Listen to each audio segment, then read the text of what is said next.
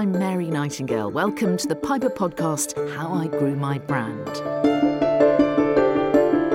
This week I'm with Amelia Harvey, co-founder of The Collective, the distinctive and delicious gourmet yoghurt brand. Welcome, Amelia. Hello. Hello, nice to meet you. Now, look, from what I understand, you didn't actually set out, as many other entrepreneurs do, to start a gourmet yoghurt business. In fact, there was a bit of luck involved, wasn't there? How did it actually happen?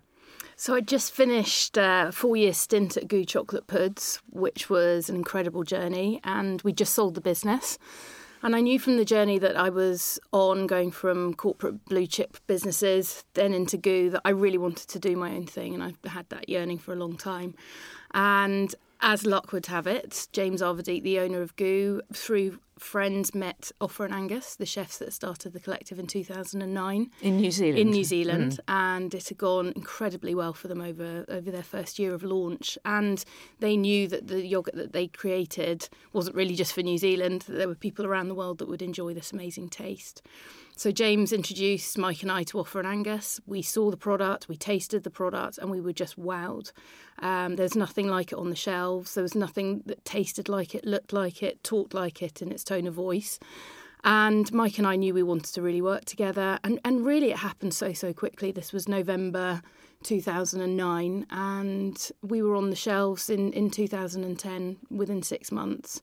So it was a really fast-paced meeting and enthusiasm for the brand when I first saw it. Well, we'll talk a lot more about the brand and indeed about Mike, who you mentioned there a little bit later on. But are you actually an entrepreneur? Because if you didn't start something from scratch, some people might say, well, therefore you're not an entrepreneur. How do you define yourself? There's the entrepreneurial aspect of starting a business and having that seed idea. And obviously Offer and Angus dreamed up the most amazing tasting yoghurt and brand in the first place. But what we've gone on to do within the UK and Europe is centre everything around the consumer, the retail environment, and the entrepreneurial thinking and behaviours is how I would describe both the way that I lead and also the way that the business behaves. So how did this entrepreneurial streak actually form? It's really interesting, and I'm seeing it through my son. My father's always had his own business, and he's done many different industries, from engineering to computers, technology.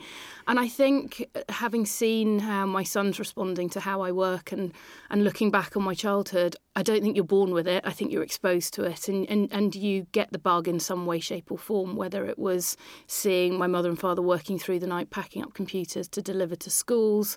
It was going in the car with my mother after school. It was seeing invoices being processed. And from 13, I was really, really interested in invoicing and finance and how you make money out of a sale between buying something and selling it on. And I can see that in my son now. He's so fascinated by what I do and how the yoghurt is made and how we market it and the consumers and seeing it on shelves. And automatically, a few weeks ago, I was in store and he starts merchandising it at Fixture without me saying anything. He's obviously seen me do it for the last... What do you mean merchandising it? He's setting it out and making it look nice? Bringing it out from the back of the shelf, making it all look nice, all nicely in a row, pushing the competitors back, That's my boy. And he's how old? He's nearly 7. So I think there's an aspect of this which is what you're exposed to and what interests you. So I don't think you're necessarily born with it. I think it's something that's sparked early on. But did you ever consider starting your own business straight out of school or university? Because you actually went a more traditional route, didn't you, to begin with? Yeah, and I knew that I wanted to do that. So I did marketing at university, and it was Kellogg's. I remember reading an advert in the Times when I was just finishing uni. I was 19 or 20. And what intrigued me about Kellogg's is the advert in the Times was talking about own your own little area, your own business. So I started out as a field sales representative, and I was calling upon 10 to 15 supermarkets a day, building up relationships with the store managers and getting as much exposure for Kellogg's and their cereals as possible.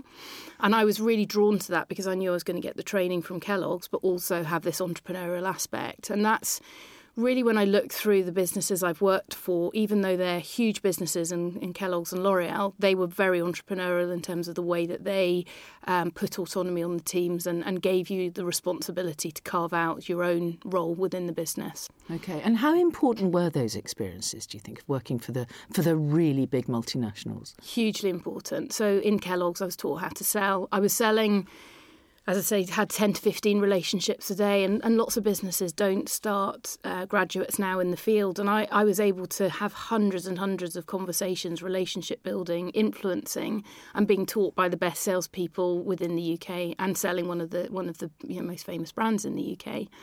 And then within L'Oréal, and it's an incredible culture, an incredible business that runs like clockwork around the world. You're given very big responsibility. I had millions of pounds worth of trade marketing budget to spend with the retailers. I had millions of pounds worth of business to manage, and that was all from the age of 24.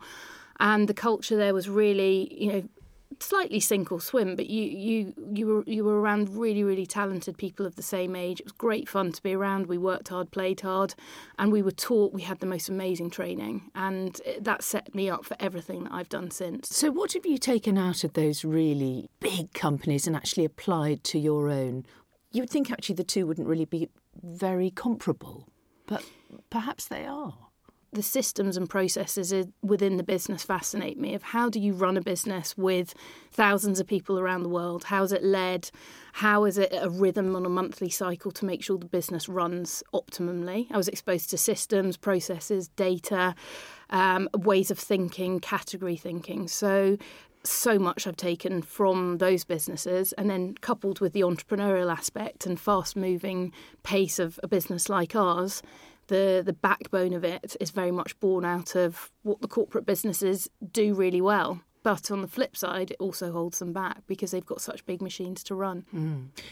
You went on from L'Oréal and you went to the other end of the scale entirely because you joined GU, didn't you? Yes. Very small in comparison, just £2 million of turnover then. It must have felt very different immediately, didn't it? Hugely different. And I was drawn to GU, as probably most people are, through tasting the first time for the chocolate souffle, the incredible chocolate pudding.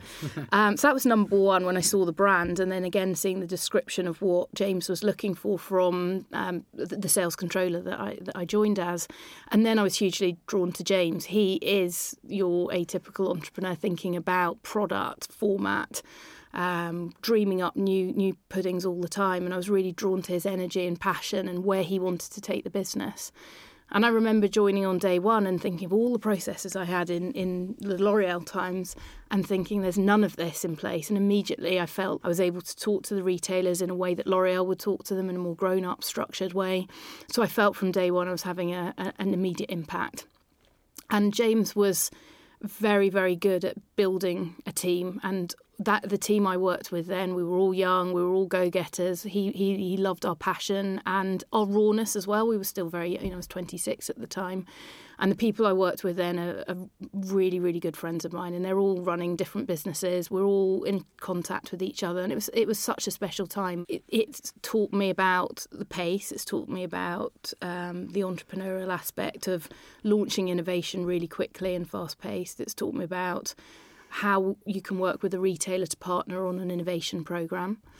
And it also taught me about bumps in the road in chilled foods. There's every single day something happens. And over that time, every day there would be an issue, but it was an issue that we would overcome. What sort of issues? Oh, things like lorries breaking down, the machine not working, shorting the retailers ordering too much because it was selling so quickly. You just have to be so nimble. And I think that taught me that was the norm. And so starting the collective, that behaviour wasn't new to me. So it wasn't like I was having to learn how to be resilient and how to deal with bumps in the road, because it was inbred with me over the 4-year period there.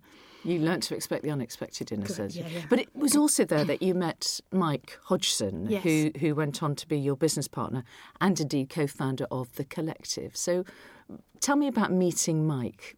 So Mike actually interviewed me, and he used to be James's boss back in the day. So both of them have worked in the dairy industry. And I remember it was St Ivel, weren't they? St Ivel, yeah.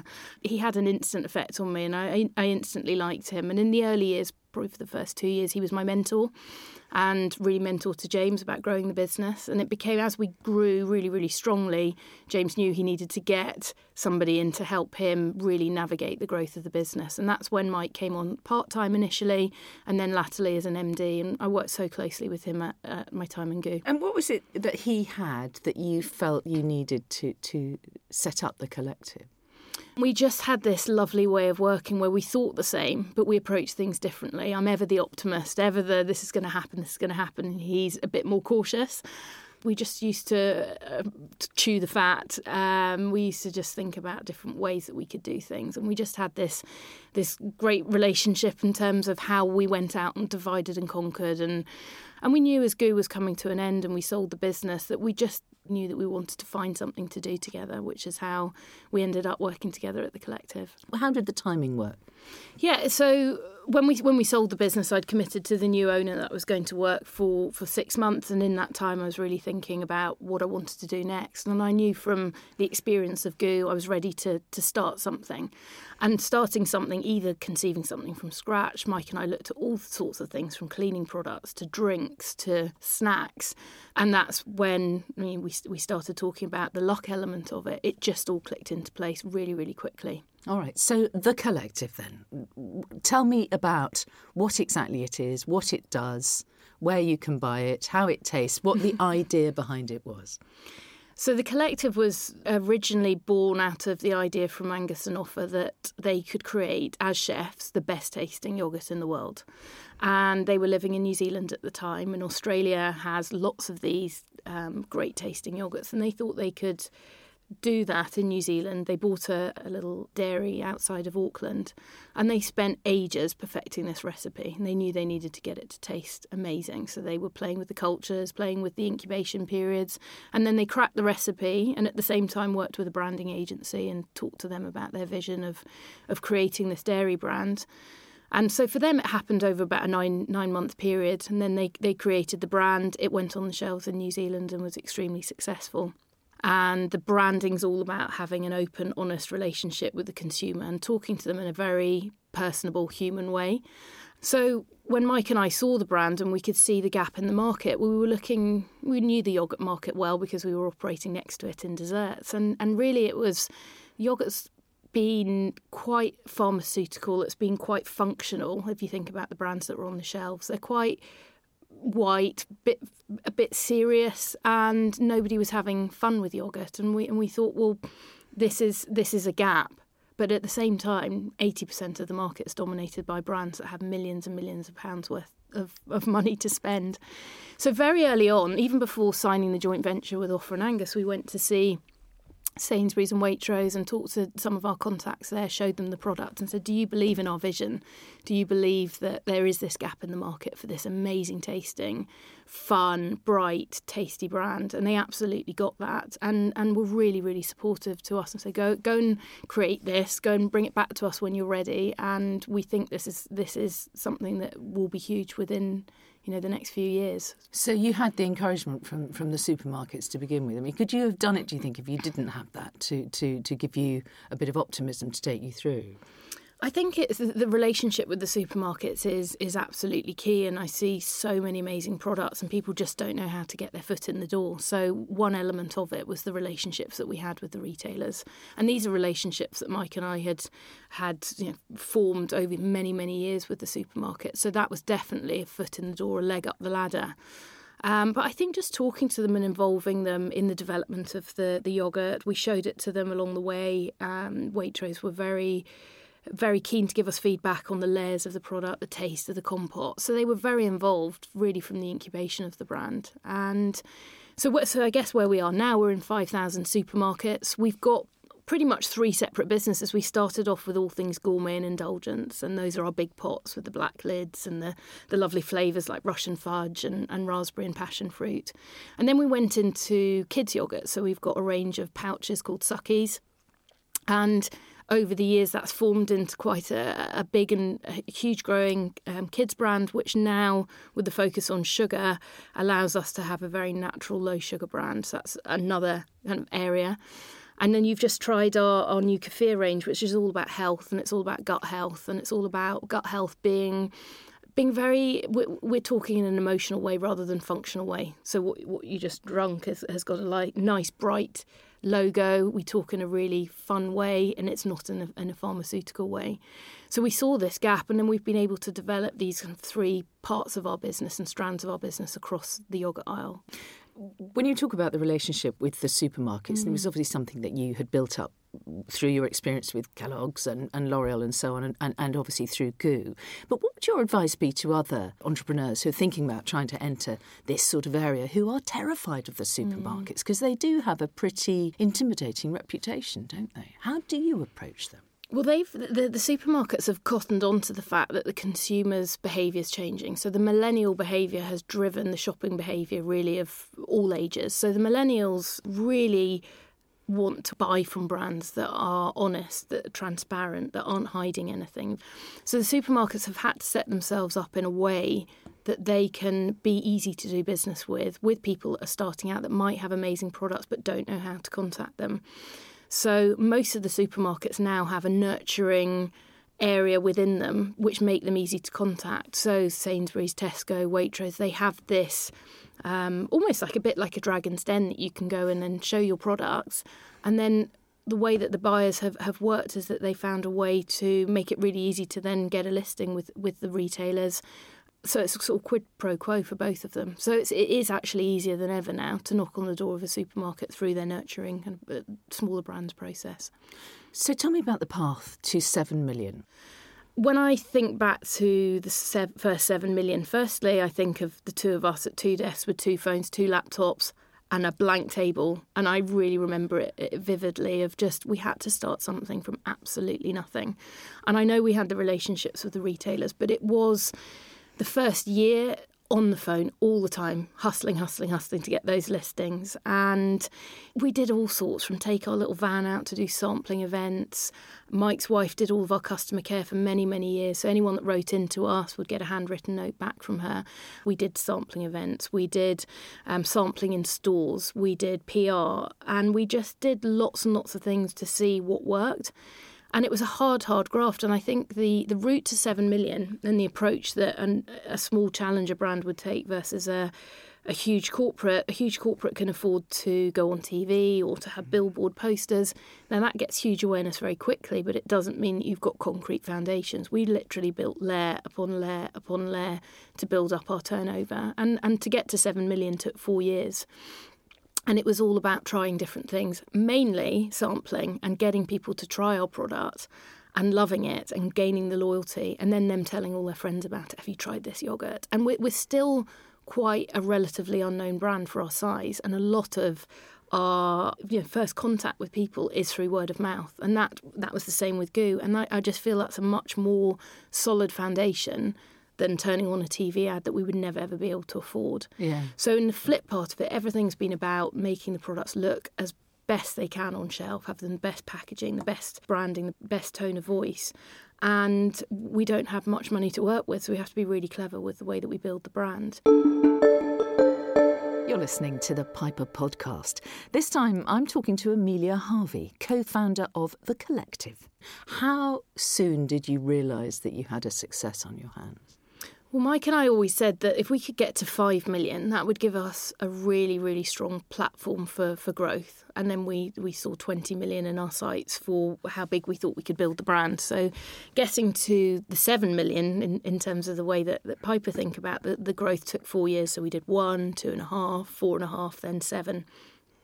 And for the last 8 years, it's just been constant growth and looking forward and thinking about new ways to grow, new products to launch, new outlets to be stocked in. So it hasn't ever felt different in terms of the different chapters. It's just always been about forward-looking growth. You had some challenges from retailers that didn't want to come on board. Did you ever have any product challenges? Was there ever an area that you went into that you thought, hang on, this is not working at all? We brought out drinks probably in about year 4 or 5, and they were very cutting edge at the time. They were yoghurt drinks with chia seeds, and they had acai berries, and they were quite ahead of their time, and we just put them into too many stores too quickly.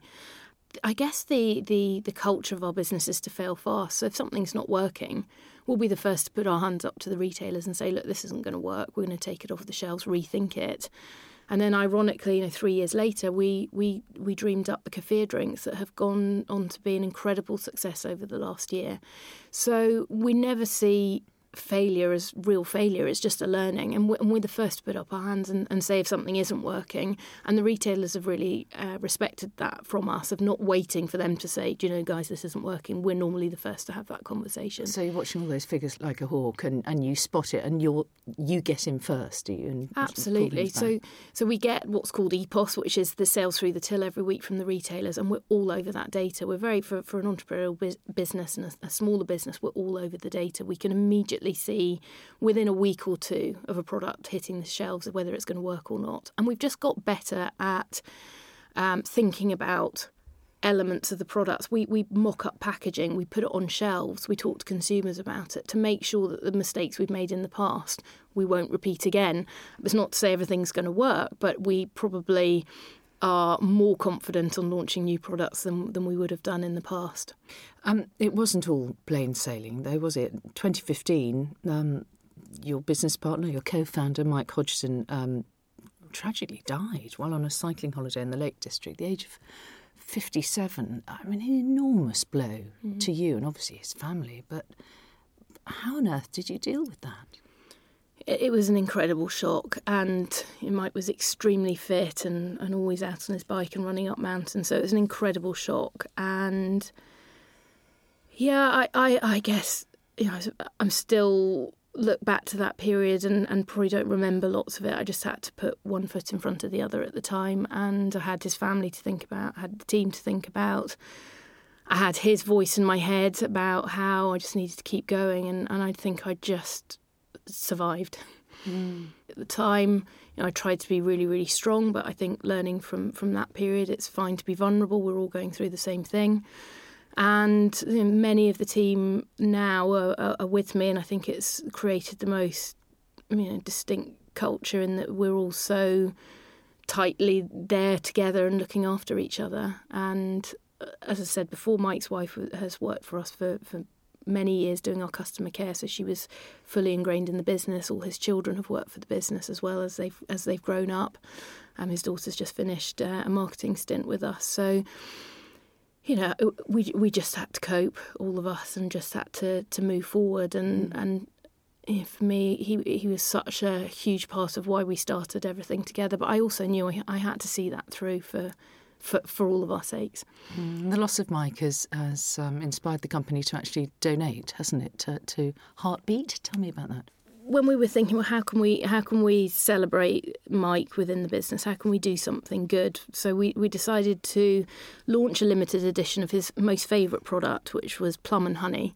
He was always going on to us about, we need to launch Plum, and we had a bit of banter about it, and we're saying, no, we're not going to launch it. So we created this lovely Plum and Honey, just the way that he made it in the kitchen, and he made it many times to show us, to convince us to try and launch it.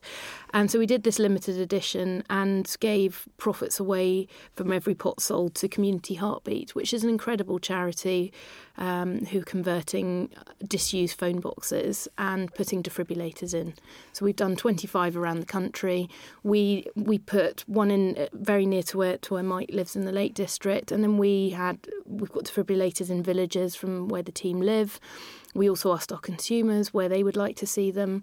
And I think with cardiac arrest, if you've got a defibrillator nearby, the chances of survival are hugely increased. We've got one in the office, so we're all trained up on how to use it. So it was important for us to have something tangible that we could see and feel and raise money and do good that way. Okay, so back to the company itself now. You've referred to it. I know you're aware. Piper believe that there are these 3 critical stages in the growth cycle of a business, and that they call 7-17-70. Where are you in that cycle? So we're tracking at around 40 million in retail sales. Our turnover is a bit less than that. I actually think this period we're in at the moment is a crossroads. We've gone from 20 people last year to just about to hire my 39th person in the team. And I think the size of the team and the size of the turnover at this stage, you're going really from small, medium to a medium serious player. And I think you've passed through 7 and 17, basically. Yeah. So I would say I think the 7, you've got a platform for growth. And then you've got this huge wave of enthusiasm and growth, and around this point, when you go from, I think, around the 30 people mark, you've got to change the way that you work. You can't be a verbal culture anymore. You can't rely on everyone hearing everything in the office. And I think over the last year, the thing that's keeps me up at night, and the thing that I think about all the time, is how do we work together as a business in an entrepreneurial way with so many people, and how we set up for success. How do we stop siloed thinking that the sales team only talk to each other and the marketing team only talk to each other? And lots of what we've done over the last year is found a way of working that allows us to move forward at pace, be agile, and do all the things that we've been famous for. So how do you prevent different teams being inward-looking and not communicating properly? How? Look, I've gone from doing everything in the business, from even a year ago being, I guess, the quasi-CFO. I've only had a real CFO for the last year. And I've had to go from everything from selling the products to designing the products, tasting the products, and a very, very small team, to now stepping back and really giving the autonomy and responsibility to the team. And my role's changing, and I have to be very clear on where we're going as a business. I have to provide that leadership and passion about the business and the drive and the helping the team being resilient and tenacious at the same time, and not getting caught up with these bumps in the road. So clarity and reinforced clarity again and again really helps the team. The other thing that we do is when we're working on projects is that we have somebody from every team coming in on that project right up front. So if we're looking at a new product launch, we'll have somebody from finance, from sales, from supply chain, from marketing, from product development, and somebody within that team will lead that project through. We also do hot desking so that the teams aren't siloed in the way that they sit, and we all eat together at lunchtime. So it does feel like we're all in it together, and we do always communicate and over-communicate. We have weekly meetings where we're updating each other on what's going on, and then we have a monthly meeting where we're sharing all of the financial aspects and where we're hitting our targets. And we're really open about that. We have a very transparent P&L. Everybody knows how we're performing, what we're spending, how the business is progressing. And I think that's what people... They crave that in a business. They don't want to think that there's things going on behind closed doors. They want to feel like they're all in it together. When we were talking about entrepreneurial behaviours earlier, I want the team to feel like they are all their own entrepreneurs and they've all got this area that they own, that they can put their absolute own touch on the area that they're responsible for. Do you find delegation easy? I think a few years ago that was where the biggest challenge was for me. I was so ingrained in it, I was so in the detail. And now I have managed to let go, I hope, and try and be more supportive rather than in at the detail. But at the same time, there'll be elements of the business that I will have done the detail on it, and I can help and support the team through that. And what's interesting is you do seem to combine this. You mentioned your son who loves merchandising. It's a question I hesitate to ask female entrepreneurs, and I hope that I ask the men equally, because, there is a balance, isn't there, between trying to run a family, trying to run a business, trying to keep everything in some sort of equilibrium. I think I'm used to not feeling like everything's done. I can remember when I first had my son, it was in year 1.5 of the business. I'd forgotten to tell Mike how to use the bank account. I had to do payroll 3 days later, having just had a baby. So obviously wasn't delegating very well back then. But I think by having a child, you have to cut off. You have to have that part of the day at 5:30 or 6 to go home and do bath time and switch off. And it's great to have that switch off time. And then I might have to go back and do bits in the evening, but I think it does bring that balance. And I see people starting out now and they can work 24 hours a day because nothing's ever done. I think you have to be comfortable with the fact that just this comfortableness of things not being complete and all done perfectly. You seem a very certain person. Do you ever doubt your vision? Do you ever doubt your view of the direction the business should go in? I'm hugely passionate about what we're trying to create and the momentum that and the journey that we've been on over the last 8 years. And I love how supportive the retailers have been, and they see our vision of where we can build a really big business over the next 5 years. So I absolutely believe with conviction of that vision and where we want to go. But I don't know the journey that's going to get us there. So all the time I'm doubting about how we're going to get there and thinking, and you always have this niggle about, are we there? Are we making mistakes? Have we done the right thing? Are we creating the team in the right way? And I guess I've been comfortable of knowing that nothing's perfect and you can always make things better. And as the team changes in size and the ways of working, I want them to be happy. I want them to come to work for more than just a job.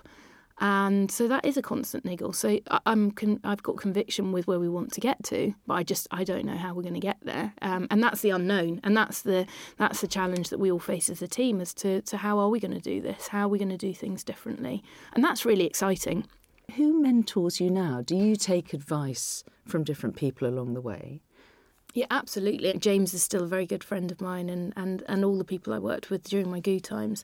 And the food industry is a really inviting place to be. And from a networking point of view, people helping each other, bigger brands, smaller brands, I'm so open to that. And I think if you involve yourself in that and help each other, we're not all competing in the same area. There's no need for worrying about the competition. I think it's a really, really supportive industry.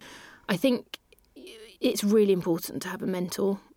I'm happy to mentor people, and I look for mentors who can help me across many areas. So you have several mentors, would you say? Over the last few years, I've had different mentors. I've got a business coach at the moment, and I've got an incredible chairman who's been in the food industry for years. He came on board about a year and a half ago, so he's been a real sounding board for just looking through in the future as to how we develop and grow as a business.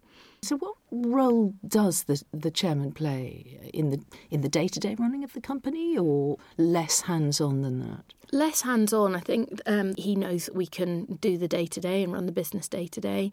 A lot of it, when we're getting together, is looking at the future. It's looking at and painting that picture of where do we want to be in 3 years' time and how do we get there. And that's all about the structure of the business. It's all about the team, how the team are feeling, how the team develop, have they got the right tools in place to allow them to develop and grow forward. And then also how do we develop the brand as we get bigger, what forms of marketing and how do we market that brand and make people more aware of the brand. Not just in the UK, are you anymore? No, so we've got 3 different businesses. So we've got a business that's maturer in New Zealand, but it's a hotbed of innovation. We've got our own kitchen, so we try new products there and try it in the market. And then we just launched in Australia. So I was there last week, and it reminds me so much of the early days of launching in the UK and having those first initial conversations with consumers, partnerships with retailers. And it's a really exciting place to be. They're a team of 5 and creating a brand for the first time in a country. So they're very much a growth business. And then we're still a growth business, but a much bigger business and trying to grow the business in the UK and Europe. 2018, you took the decision to take on outside investors, didn't you? And so you've got this Australian business now and merged that with the UK business. Why did you want to take on investment? Mike and I had a joint venture with Offer and Angus, so we operated under a joint venture structure for 7 years. And they obviously own the New Zealand business, and we knew we were going to launch into Australia. So part of the investment was to allow shareholders that had invested early on to exit, and it was to really form a group. So it's really, I guess, structured us in a way that's more grown up, and we've got a lovely rhythm to it, have monthly board meetings. We meet up twice a year face to face. We've got the geographical challenges of a number of thousands of miles between us. So it's just brought us all together in a more kind of grown up structure. My big focus for the year ahead is to, with a new team coming together, it's to make them feel like they own the business and they're the entrepreneurs of the future. And I want people to be able to learn like I learned at GU. A lot of young, talented people are joining the business that have visions of wanting to start their own company. And nothing would make me more happy than to train them in seeing how a business has grown and developed. So it's really giving the team the platform to learn and grow. It's giving them a job that's more than a job, that has good benefits and a great place to work. And it's just continuing to have great conversations with the retailers about what they're looking to do within the yoghurt aisle and how we can help and partner them grow as well. How does success feel You know, when I'm thinking back to the little girl sitting in the car with mum and dad helping to deliver things, or, you know, watching with fascination, munching chocolate bars and just tagging along and being fascinated. How does it feel to have achieved the success that you have achieved? I really don't think of it like that. And I think it's, as you say, you know, sitting there and grappling with, you know, what the world of business and being and learning and being more curious. I never feel like the job's done. I never really look back that much. It's about looking forward. I don't really define success. For me, success is going into the office and having a laugh along the way and creating something really good and different. And we've got we're so lucky in the fact that the consumer really wants to have conversations with us, whether that's through Facebook or Instagram, phoning us up in the office, writing to us. And we all feel really lucky that we have that connection. So we don't feel like we're operating a business and we've got a big gap between us and the consumer. They want to talk to us and they are so lovely with their comments, and we just want to make people happy. We want to have a happy brand, a happy team, and, you know, not take ourselves too seriously, because at the end, you know, we're creating something fun. You're never financially motivated at all? I mean, from a personal point of view, I'm not out there to, you know, want more than just a roof over my head and, you know, just have to be able to go on nice holidays, or, you know, that financial drive. Yes, obviously, you know, growth and the profitability and a profitable business. But I think if we stick to our knitting and we create this business, I mean, I suppose it does sound a bit superficial with saying the happiness I don't think it sounds superficial. I just think it sounds idealistic, but maybe that's okay. I don't know. I think alongside that, though, if we're creating something that consumers want and that they want to buy, then the financial elements all come with that as well. And I think that's how we've managed to grow, because the supermarkets aren't going to give us more space if people aren't buying it and buying it more and more. So we have to make sure they want to buy it. So we create products that they want to buy. There is that element of, you know, fun about it, and hopefully that delivers the financial result at the same time. What advice would you offer to other entrepreneurs who are looking to set out on a similar journey? I mean, I guess when I talk about the story, it all sounds quite simple, and looking back over things over 8 years, you can sort of think about the good times and the bad times. It's an absolute roller coaster. The highs are high and the lows can be low, and it's hard work.